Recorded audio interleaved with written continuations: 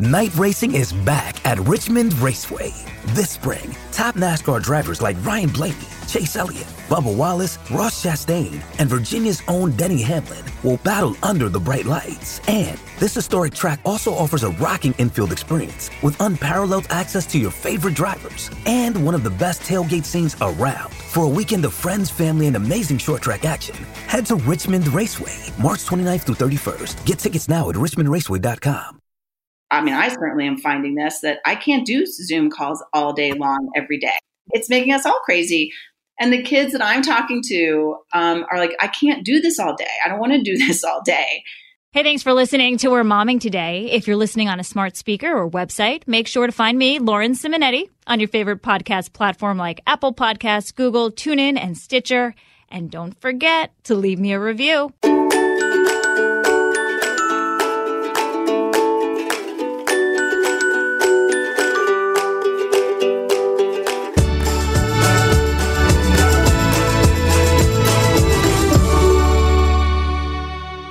We're momming today with Rosalind Wiseman, a parenting educator, co-founder of Cultures of Dignity, and a prolific author about anxious parenting. Very anxious right now as we're dealing with the pandemic. Rosalind, thanks for joining us. Oh my gosh, of course. Happy to be here.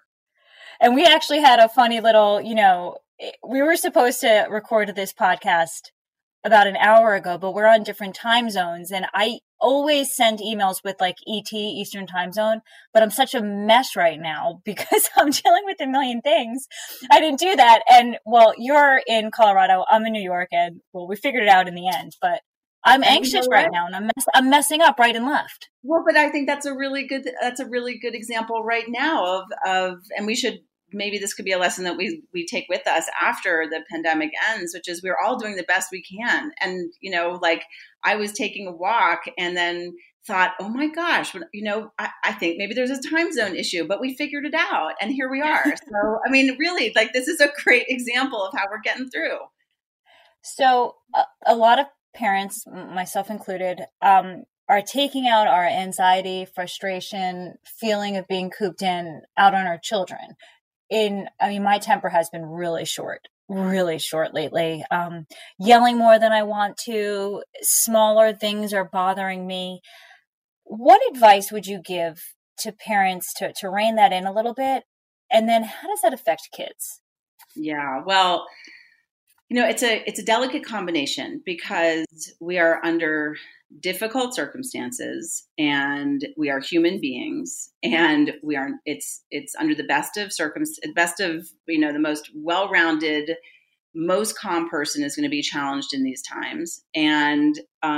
And before this, many of us were really challenged we had this idea in our head that we had to be the perfect parent, which of course is not possible anyway. And I don't even know what that means. It's just, the only thing I know about trying to be a perfect parent is a recipe for making yourself crazy. And so we had that before, and then we're in a really difficult situation that's difficult for anybody. And then we're anxious or we're nervous. And at the same time, all of those things are true. And at the same time, it really is important to be able to manage ourselves and regulate ourselves as best as we can with our kids, because the more we can do that, then the more our children feel that life is certain, even in uncertain times. So we know from the research, it's also common sense, but we know from the research that even in times of war, in times of as long as people have been doing this research, that adults who can manage their anxiety better, that is really helpful to their children's mental health. At the same time, I don't want us to beat ourselves up even more because I'm not handling this perfectly, right? So it's a cycle that we've got to stop so we can take care of ourselves. And I just also would just say that our kids, when we talk to them and we say I've had a really hard day, or I am really sorry I snapped at you, when they see that we're doing our best to manage ourselves, they give us a lot of leeway. So that was my other question. How should you apologize or atone for an outburst or unbecoming behavior from a frustrated parent? I love unbecoming behavior. Yeah, I've thrown things. The list goes on. And, it's interesting because my husband, who is the polar opposite of me, he's been having some temper tantrums, if you will. And when we see that, we're like, whoa, if daddy's mad, something must be wrong here. Yeah, and mommy and daddy have to do a timeout. We get time for a timeout. Like right now, I have to do a timeout, which actually I think is totally fair. And I also think, in answer to your question, it depends on how old your children are. Because for those of you, like you all who are listening to this, who have children, they're like 10 and younger, because my children are, older teenagers. For people, when I think about what my two boys would have been like at 5, if I was doing this at 5 and 7, 6 and 8, whatever it was, I really, my amount of sympathy for you all is just so high, so high, so high. Yeah. Anyway, so I do think that it's different as far as like our patience goes, or it's different kinds of things that were dynamics that we're dealing with based on our children's age. And like our teenage children don't want to be around us as much as young children do. And right. So you get a lot of space when you're the parent of a teenager. Your concerns are like, why aren't they coming out of their room like all day? Or when are they getting up? It's 1 o'clock in the afternoon. Are they doing their schoolwork? Does school exist? Like what happened with that? And then, for younger kids, they're around you a lot. Although teenagers will interrupt you when you're on a work call. That is a work Zoom call. Teenagers are remarkably good at knowing when to interrupt you with like, mom, mom, mom, mom, mom. So all to say that when we're dealing with this conduct unbecoming and how do you apologize for it's very powerful actually for an adult in this position of authority, and a parent should be in a position of authority, to apologize, and to apologize genuinely. Sometimes people get messed up or confused about like, if I'm in a position of authority, I can't apologize because if I do, I lose authority. There's actually no better way to lose authority with a young person as a parent or as a teacher is to lose your temper or abuse power in some way and refuse to hold yourself accountable for it. And it also is terrible role modeling, by the way, but like they won't take you, it really breeds it can breed a lot of resentment. And so being able to say to your child, like, wow, I really lost it. I'm really sorry. And I can't guarantee that it's not going to happen again because but I'm really trying hard to get a handle on it. And I might need to take a time out. And, for younger kids, or I need to take a step back. Like if if you're with a teenager, like if we're really getting into it, I really do need to step away until I can get myself under control. And I'm asking you to respect that. So but it's really acknowledging where you are and being able to say, I'm really sorry. So it's a genuine tone of voice. And it's not making an excuse about why, why only I'm apologizing because you did this to me first. That doesn't work. And you really have to say, like, I'm really going to try my best not to do it again. This is a hard situation, but I'm really going to try my best.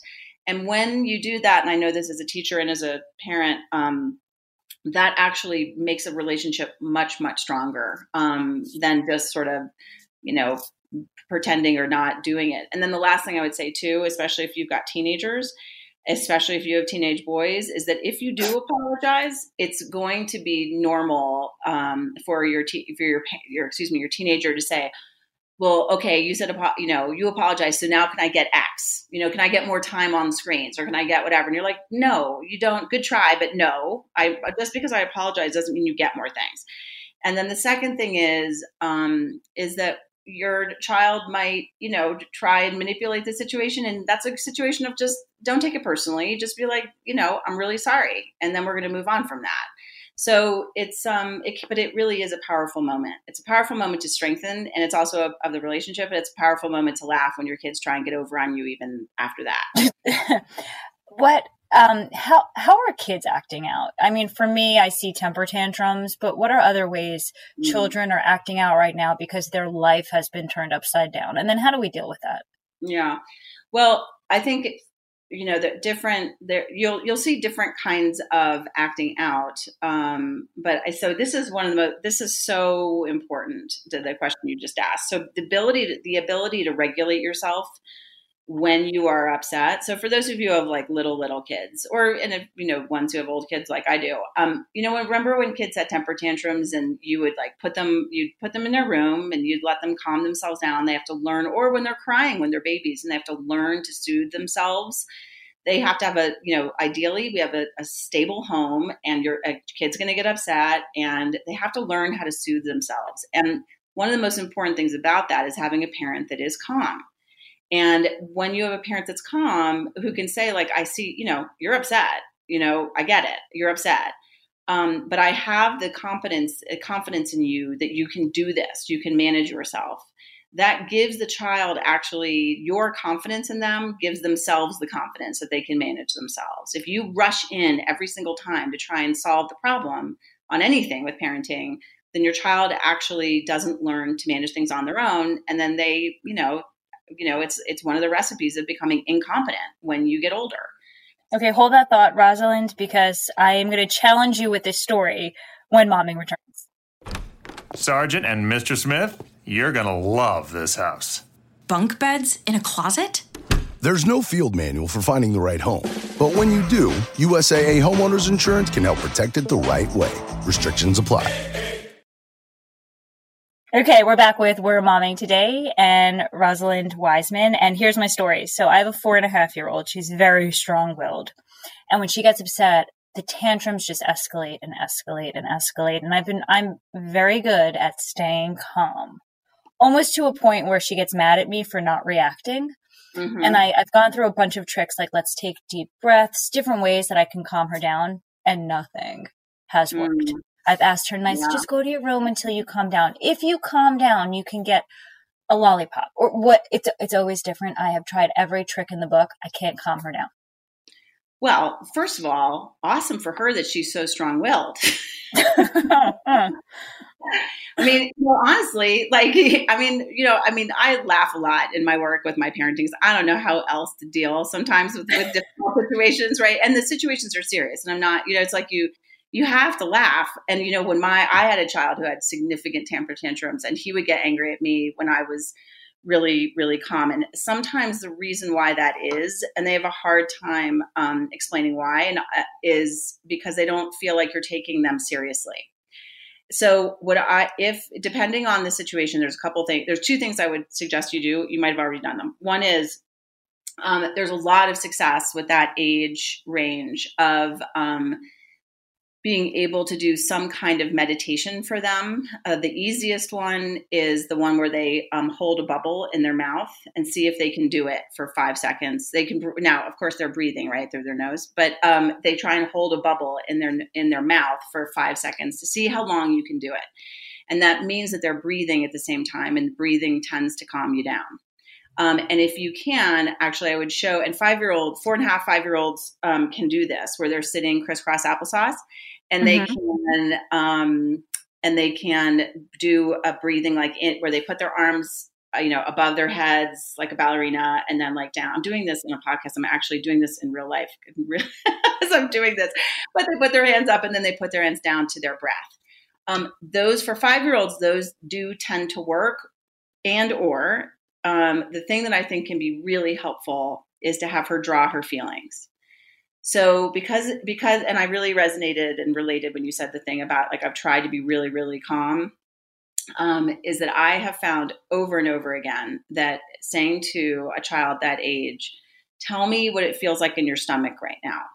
Because they're able to say things like, it feels like balloons popping, or it feels like glass, or something like that. So you want actually for them to be transferring their feeling of upsetness to being able to take the feeling that they've got and put words to it. And they're 4.5, 5 years old, that can be really hard. So if they can't do that, I would have them draw it. And she could take a piece of paper and take a crayon and just go for it and get it out. But even that is getting out some of the energy that she's feeling. And you're showing her that you're taking her feelings seriously. This is good. I'm taking notes. Okay. When you said hold a bubble in your mouth, like a saliva bubble, or like bubbles that you play with? You picture a bubble. Which one? You picture a bubble. You picture this is what good kindergartners. This is a trick that good kindergartner teachers do. A lot of them do, is that they will tell their kindergarten or their students when they're. It's really adorable when you see it. It's so adorable. You see them like in their little circles in the classroom, and they're sitting crisscross applesauce. And what they're saying is, imagine a bubble in your mouth, and you're holding the bubble in your mouth. And then because the child's got her mouth blown up, right? Her mouth, right? And that means that she's breathing through her nose. And that means that they're breathing slowly. And it's very hard to have a temper tantrum and breathe slowly at the same time. Got it. Okay, let's move on. Okay, let's tackle this. Whole family is together 24/7. Whatever age the kids, they're trying to either play or homeschool. Parents are trying to work. Everybody starts to fight because it's like 6+ weeks now of quarantine or whatever you're calling it. What do we do? Who knows how many weeks? I don't know, 12, 14 weeks? Who knows? I don't know. I know the day that we all started. So I think my family's on 6 weeks. Okay, got it. So what do you do when the family's been together and they start to fight? Yeah. What are some tips on managing just everybody being together all the time? And even if you're pretty successful at it, I'm sure there have been little, arguments and uncomfortable moments, and everyone's just kind of bursting at the seams. Yeah, sure. So, when I'll talk a little bit about what happened in my family, which is that when we first started, things were a little rough, around the edges, and we were having a lot of bumps along the roads, and we really it was hard. It was really hard, and so one of the things that we do in the family is that if we're really frustrated and angry at each other, I've done a thing where my older child admitted that he now does this like with his girlfriend, which is like I couldn't believe he'd actually like listened to me about this and then like good job, else, right? But So I have these two boys, they're 2 years apart. They're close, but they, of course, will fight and get into unbelievable arguments with each other. And often I find my own children highly irritating. I mean, I really do. They're terrible roommates. They're terrible roommates under the best of circumstances. And they're terrible roommates. They're better now, but like it's been rough. It's been really rough. And so and believe me, my husband and I are very focused on like, you have to unload the dishwasher. You have to clean up. You're a member of this family as a community. You have responsibilities. We're totally focused on that. And they're still bad roommates. So when we have gotten into that situation, one of the things that's really important, of course, is that you and your partner, if you're living, you have a partner that you are on, everybody knows what I'm going to say, that you're on the same page about this. And so you have to have a conversation first with your partner. You can't just say, this is where I think people get hung up a little bit, is that they say to each other, we're on the same page. And they're like, okay, we're on the same page, but you don't actually say what that really means. And so before you go into a conversation with your children, when you're really frustrated, you have to, if you have a partner who's cooperating with you about this, then you can't make assumptions about what that same page is. You have to sit down and say, and this is not a huge, long conversation. This is like 10 minutes of what do we mean by the same page? We're frustrated at each other. What are the 3 things that we want, if we're going to talk to our kids about this, what are the 3 things that we're actually choosing to talk to them about? And are we in agreement about that? And then because they'll know as soon as you have a conversation, they'll know if they see that there's a discrepancy between the two of you. So you have to make the agreement before you go in. Once you make the agreement, then you are sitting down with your family and you're saying something like, look, we're in a really difficult spot here. Like we are, and we get annoyed at each other no matter what anyway. And it's understandable that we would get really annoyed with each other right now. So this is what I do. I say what the 3 things are. I pretty much always limit it to 3. I think it's really unhelpful for a parent to say like, here's the 25 things that I think are really difficult, that are a problem. I want you to choose 3 because I know that young people stop listening. They shut down and they stop listening after a couple of things that you're talking to them about. So you really need to choose what your battles are here. So you say your 3 things and then everybody goes around who's in the family and they have 1 minute. There's a timer, 1 minute to talk about what they're feeling about the 3 things that you just said. And then the next person goes and nobody can interrupt anybody when that 1 minute thing is going on. And it's not like this, kumbaya thing. It's not like everybody's listening to each other with that kind of weird tone of voice that people can't stand. It's not like a business meeting. It's like everybody, people and families love to interrupt each other. So we have to have no interrupting, like none. So everybody gets their piece. 1 minute, 1 minute, 1 minute. then you can ask clarifying questions, which cannot be sarcastic and nasty in tone. And you have to, and he's like, okay, I need to understand this better. And then at the end of it, you're like, what did everybody hear? What is the one thing we can agree on from this meeting? And you're probably going to have some backsliding. Of course you are, because that's the way it goes. But it's the process. And this is what I know from working with teenagers. It's the process that you are doing that really builds credibility for young people about like, oh, my parents know how to handle things like competently. And that's important. Love it. Do you think a lot of parents are letting bad behaviors slide right now, either because they don't have the bandwidth to deal with it, or maybe they feel bad for their kids because their lives have been so disrupted? I'll just admit I'm doing that completely. I am doing that. Well, it's actually funny. We started the first few weeks, we were very militant. We're like, you do this wrong, and then that's the punishment. It was very clear, and it was not working. Mm-hmm. So then we switched to, you know what, let's just show compassion. Mm-hmm. It's working a little bit better, but is it even advisable to constantly let bad behavior slide? Well, I think it depends. I'd imagine no. Bad behavior, right? I mean, so here's how I would distinguish bad behavior. Bad behavior to me is not treating somebody with dignity, right? Like I run an organization called Cultures of Dignity. So it's not going to be surprised that I'm saying like dignity is the most important thing to happen at home. It is. Some people. So like kids hitting parents, like me getting hit by my kids. That's bad behavior. That is right. Of course. And dignity means the essential worth of somebody. And regardless of how they're acting, dignity always holds, right? Like everybody must be treated with dignity.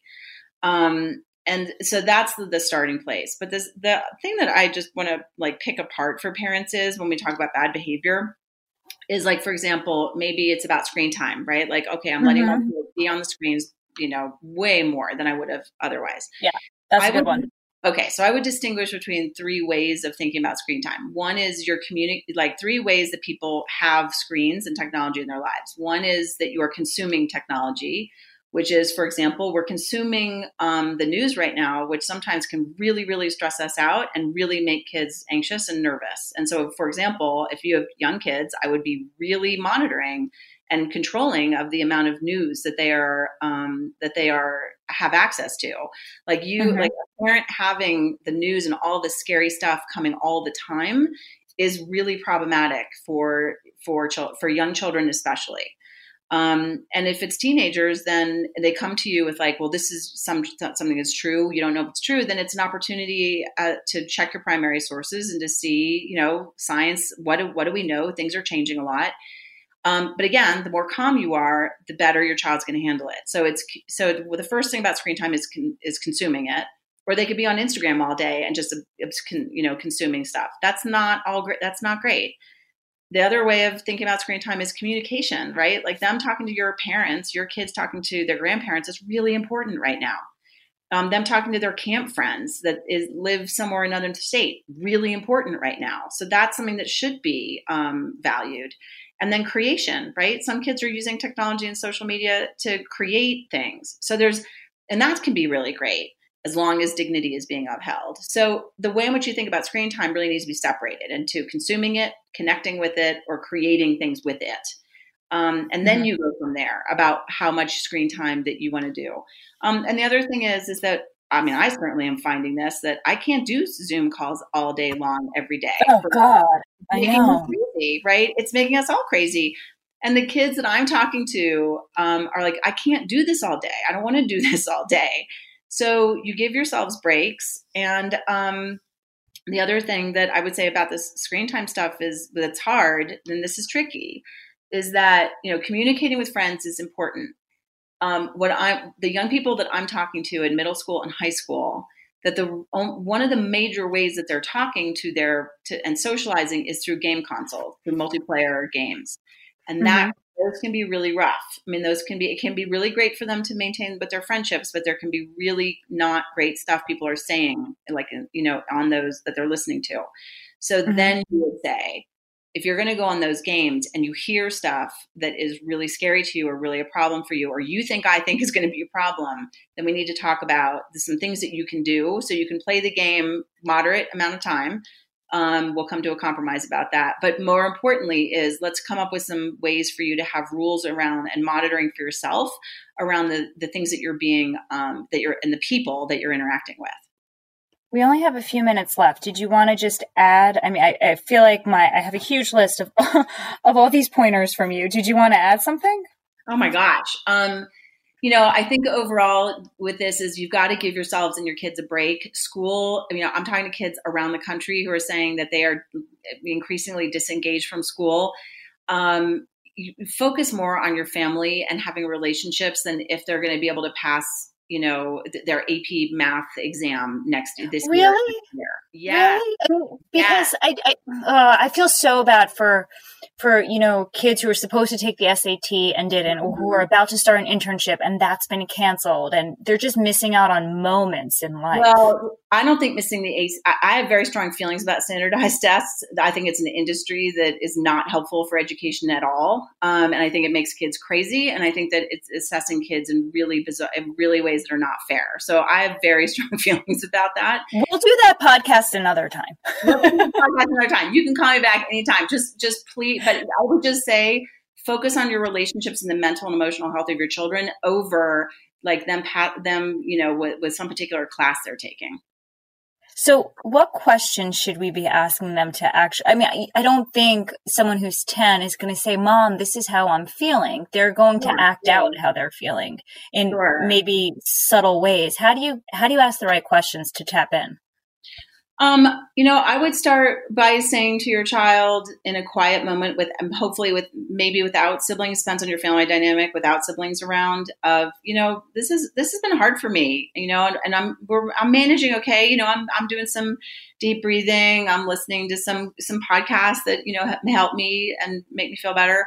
I wanted to check in with you about how you're feeling. Do you want to draw it? Do you want to, is there a way that you want to talk to me about that? And you don't have to talk to me about it right now, but if you're feeling uncomfortable in your stomach, then you can tell me that, and then we're going to talk about that, because that's really important that we go through this together. And when you role model that kind of behavior, then your child's anxiety level goes down. And so really, if you want to think about it, like I'm here, there's wonderful people around the country who are really providing resources for parents about this kind of thing, because we know that the more that parents can feel that they're taking deep breaths and that they can show up for their kids as calm as possible, that their children are feeling like in this very uncertain world that they have that this adult in my life is making things more certain for me. And on the other part is just to think it's not all on your shoulders as a parent, because the other part is that if you have, and this is why grandparents and your aunts, your brothers and sisters, their aunts and uncles are so important, is that them maintaining relationships with one other person, like the grandma, your sister, your brother, it's the lifeline they need to make things feel like things are certain. Thank you so much, Rosalind Weissman, for We're Momming today with us. Have a good day.